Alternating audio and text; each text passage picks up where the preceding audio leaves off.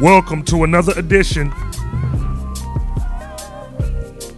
of the Soul Ties Podcast. Soul Shot Series. I am your host, the Love and Life Coach, Dale Lawrence. And I want to send a shout out to all of my soldiers. Affectionately, I call y'all soldiers, SOULJAH. That is the tribe that I have coined everybody who listens to the Soul Ties Podcast and supports the movement. That's shout out to Texas, Dallas, Houston, Columbus, Ohio, Florida, Tampa, Orlando, Miami, and definitely Hutchinson, Kansas, in which I'm planning to come on the Detox Tour. If anybody listening is from Hutchinson, Kansas, I need you to DM me immediately at Soul Ties Trilogy, either on Facebook or on IG. I need a point person to get some background information on Hutchinson, Kansas. Never been there before, but God is leading me to go there on the tour. So I need at least one person just to help me out with the city and where I can get my venue for the seminar. And I have a special gift for you too if you help. All right? Well, let's get into it. You saw the title, When God Blocks It, Leave It Alone.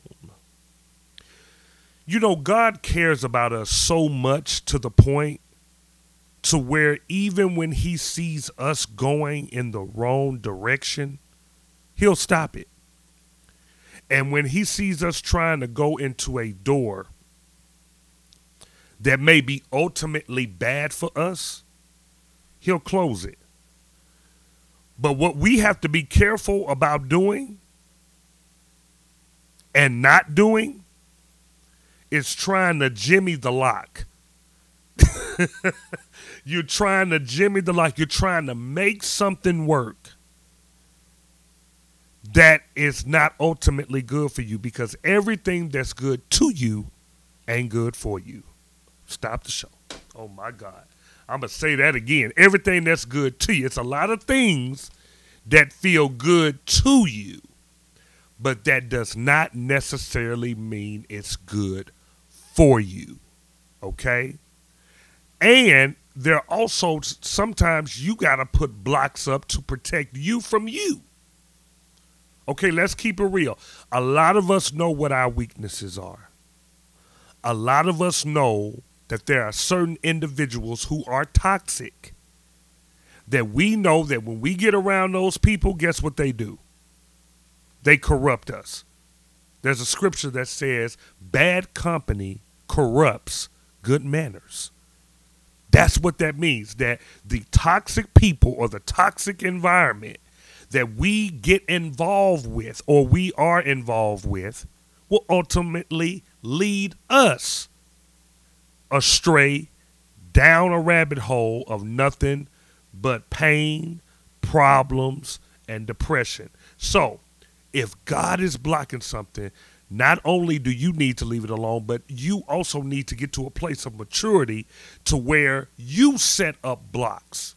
Now, what could that be? Number one, block people. Yeah, one of the most anointed buttons on social media and Facebook is block and delete.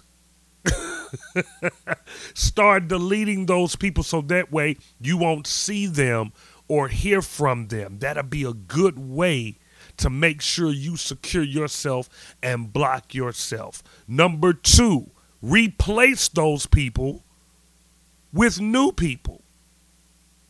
New people that really have your best interests at heart. Sometimes we just need a renewal of surroundings. New people in our lives to give us rejuvenated energy.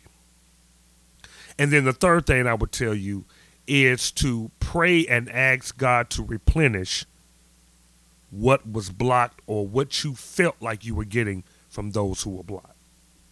That's so important, to not depend on people and to depend on God. Well, I hope I encouraged you. Make sure you go to thesoultidesmovement.com and register for the Soul Tides Conference. I'll see you next week. Peace and love, y'all. Thank you for listening.